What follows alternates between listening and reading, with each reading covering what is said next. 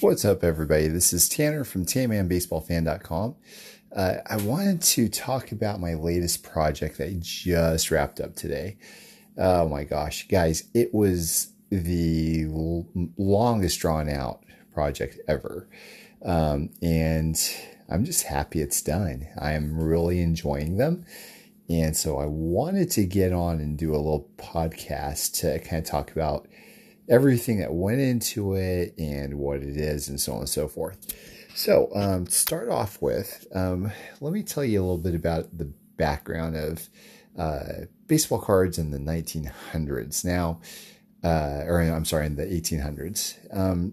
I've probably talked about this a little bit before in the past, but for the most part, baseball cards started in 1886, 1887. They were distributed for the most part with cigarette packs, and kids were absolutely wild about them. Now, this is actually right around the boom of color lithography for America, and so everybody they just loved the advertisements. They called them trade cards of these little die-cut advertisements for baking soda or cough syrup, just all kinds of things. And people would collect these things and they would glue them in albums, and they would just marvel at these color pieces that people just hadn't really seen all that much before. So when baseball cards came on the scene, they were like little works of art back then, just as they are now. Kids loved them. A lot of times it was the first time that they were able to see the likenesses of their favorite players, which was a big deal for them as well. Now, the bad news is, unfortunately for all the kids out there that collected, baseball card production almost completely ceased to exist in 1890. Now, what happened in 1890? Well, the American Tobacco Company was formed, and it removed basically all need to advertise because there's no competition. And the tobacco companies were thrilled. They couldn't stand making these cards because they were very costly. It's a very costly process. And so they're thrilled. They didn't have to make any more. And so for the most part, you wouldn't see a whole lot of baseball cards until, 20 years later. So the T206 cards, T205 cards, so on and so forth. And as a side note, one thing that's interesting is players with mustaches, they flourished on baseball cards in the 19th century. Well, guess what? T206, that monster set of 524 cards or whatever it is, one player has a mustache, John Titus. In fact, I think you have to go all the way up to 1971 to be able to hear or to see another mustachioed player featured on a baseball card. So it literally took about almost 100 years, like a century, for mustaches to be commonplace on baseball cards, and probably in baseball too. So anyways, like I said, that's just kind of a side note, but let's rewind back to the 19th century again. So 1890 happens and the kids are bummed and everything. Oh man, the cards aren't being made anymore. Well, a few short months prior to that, there was actually kind of a buzzer beater, if you want to call it that, I guess. Goodwin offered something called the 1889 Goodwin A35 round album. Now, the way that you could get these is you could save up 75 coupons and send them in, and the round album would be a redemption. So as opposed to getting one cigarette card per pack, you'd have to save up coupons through 75 different packs and then send them out. So, then you can get it. And there's a limited amount of time that you could get this round album as well. So super premium effect, probably the most premium thing that's come out of the 19th century when it comes to baseball. Beautiful, beautiful pieces. I'll tell you a little bit about them. First of all, they are round, which is why they're called the round album. The diameter is 8 1/4 inches. So they dwarf cigarette cards. They dwarf regular size cards today, and they're even bigger than cabinet cards, like the N173s, which is amazing. And the most striking thing about them is they are full color lithography. So they're very detailed. They're beautiful. They're actually reminiscent of a higher detailed, larger, round version of the Allen and Ginter cards, because you have the portrait of the players for the most part, and then a white background with a color splash behind them. And then there's some like little flourishes or embellishments, like some plants, very Victorian-esque, plants, baseballs, ribbons, that sort of thing, that kind of accents the sides of them and everything, so around them. So the set itself is an album form. So there are 12 of these rounds. There's a front cover and a back cover and an advertisement. So that makes up for 3 of them. And then there are 5 rounds that feature 4 players each, which make up the world champion 1888 and 1889 New York Giants at the time. And then there are 4 rounds that feature 1 player each. And those players are Charles Comiskey, John Ward, Cap Anson, and King Kelly. So altogether, they are bound by either rope or a clasp on the left-hand side. So there's a hole on each side of them. And the sides are kind of, bound to get bent or ripped off of the clasp or something. That seems to happen pretty typically if you see these at auction, which, by the way, they hardly ever come up to auction right now. So, or ever really, because they're so rare. And in fact, there's not many people out there nowadays that collect. They even know what these things are.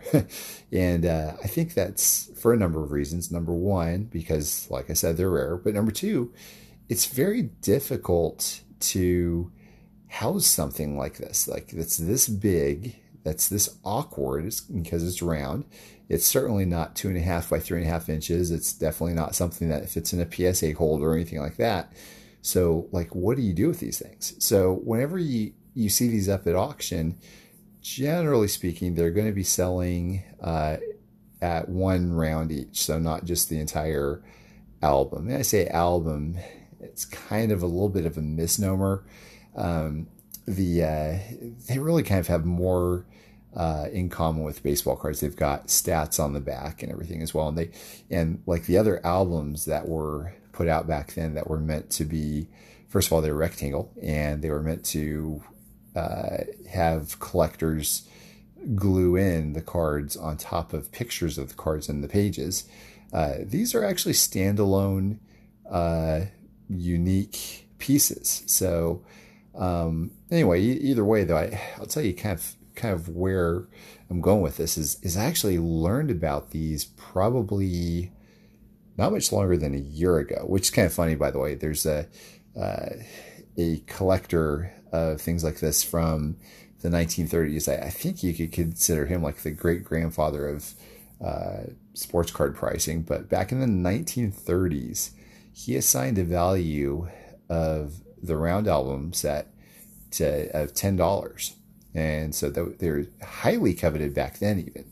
And we're talking like 50 years after they were produced. And now it's like 130 years after they're produced. But back then, when he put the price at $10 for the set, he had the T206 Honus Wagner priced out at $50. So that goes to show you that, this is a heavy hitter set. It's beautiful. If you have a chance, go to my website, by the way, tanmanbaseballfan.com. Go in the blog section. I've got all kinds of pictures of these things here. So they're gorgeous. But anyway, so because I am an absolute sucker for 19th century lithography, color lithography when it comes to baseball, I had to look and keep my eye out for these. So I kept an eye out, and I was actually alerted to a find in Iowa, and they had unearthed an entire set, an entire album set of the 12 pages, completely that have been hidden from the hobby for like 130 years.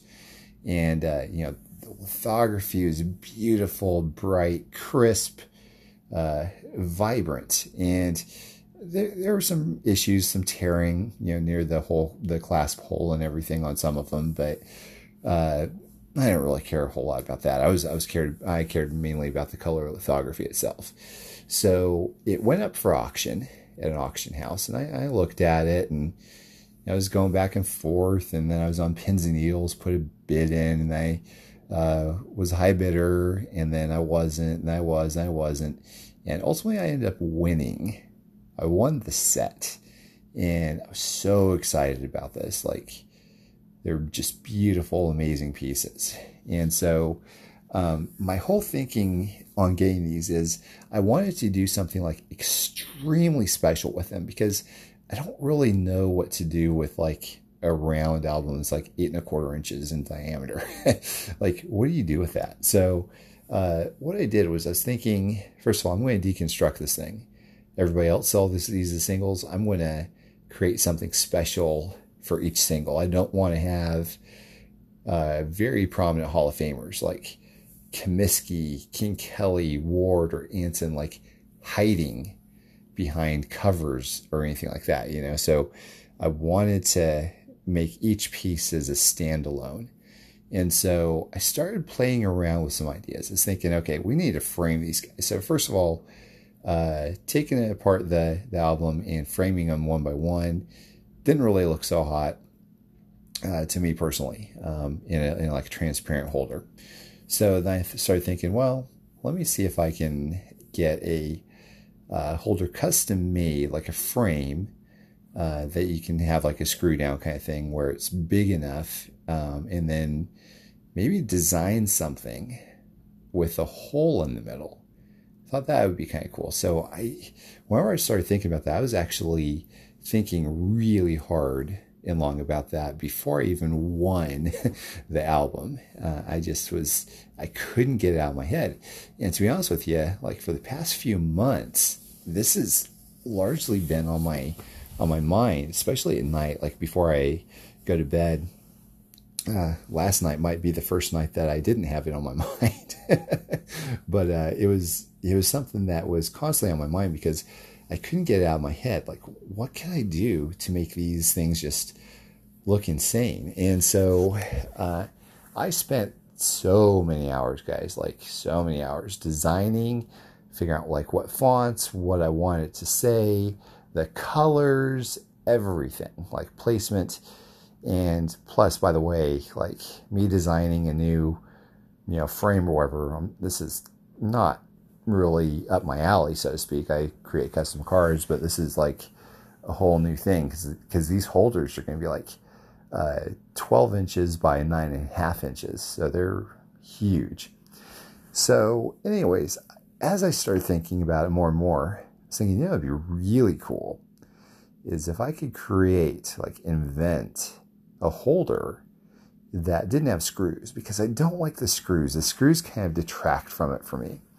I didn't want these things I was creating to look merely like a holder for each piece, but I wanted to like create an entirely new collectible out of each and every one of these things that have an 1800s relic inside them embedded.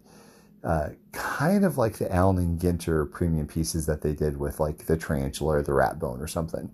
Except for me, it'd be the 1889 Goodwin A35 round album set. So I started talking to some industry professionals, and they said, yeah, it's doable. And I was like, well, but what if we make something that has no screws, but you can remove them, the pieces? Because I didn't really like the idea of it being like permanent completely.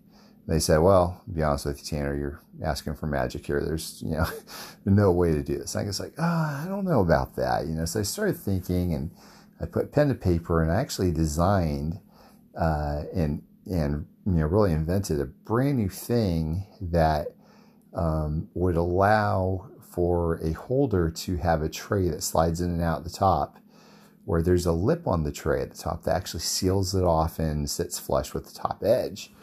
And I was thinking, well, shoot, you can affix the A35 Goodwin rounds to each one of these and slide them in and out, as much as you want. And so I was thinking, I want to do that. So I reached out to Jeremy, who's Hardball 34 on eBay. He's the greatest custom case maker around.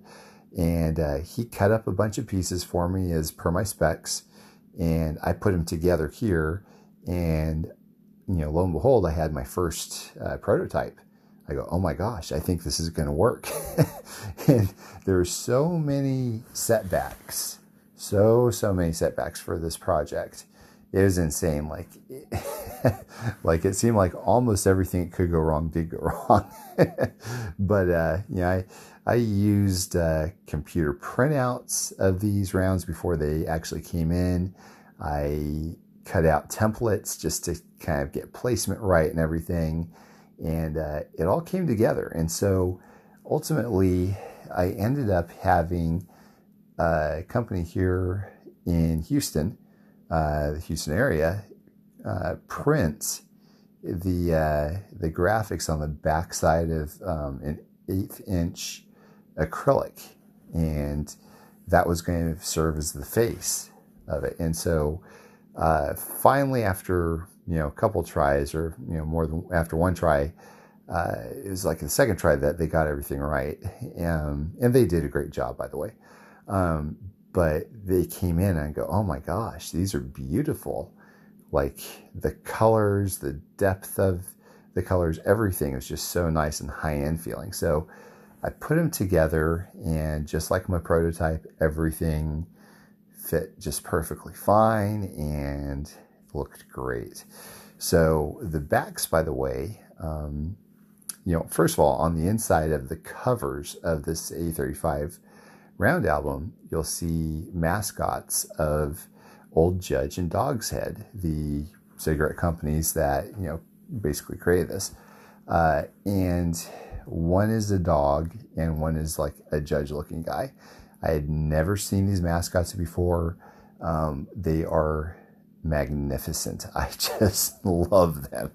And so I had a great idea. I was thinking, what if I take these graphics and I incorporate them into my own artwork and make them the backs of these, almost as if these, collectibles, I guess you could call them, that I made, would be extremely large jumbo Allen & Ginter mini backs, or mini Allen & Ginter backs, where you have the Allen & Ginter guy on the back, but instead there's the Old Judge guy or the Dog's Head guy on the back. So I did that, and oh man, it just came out perfectly.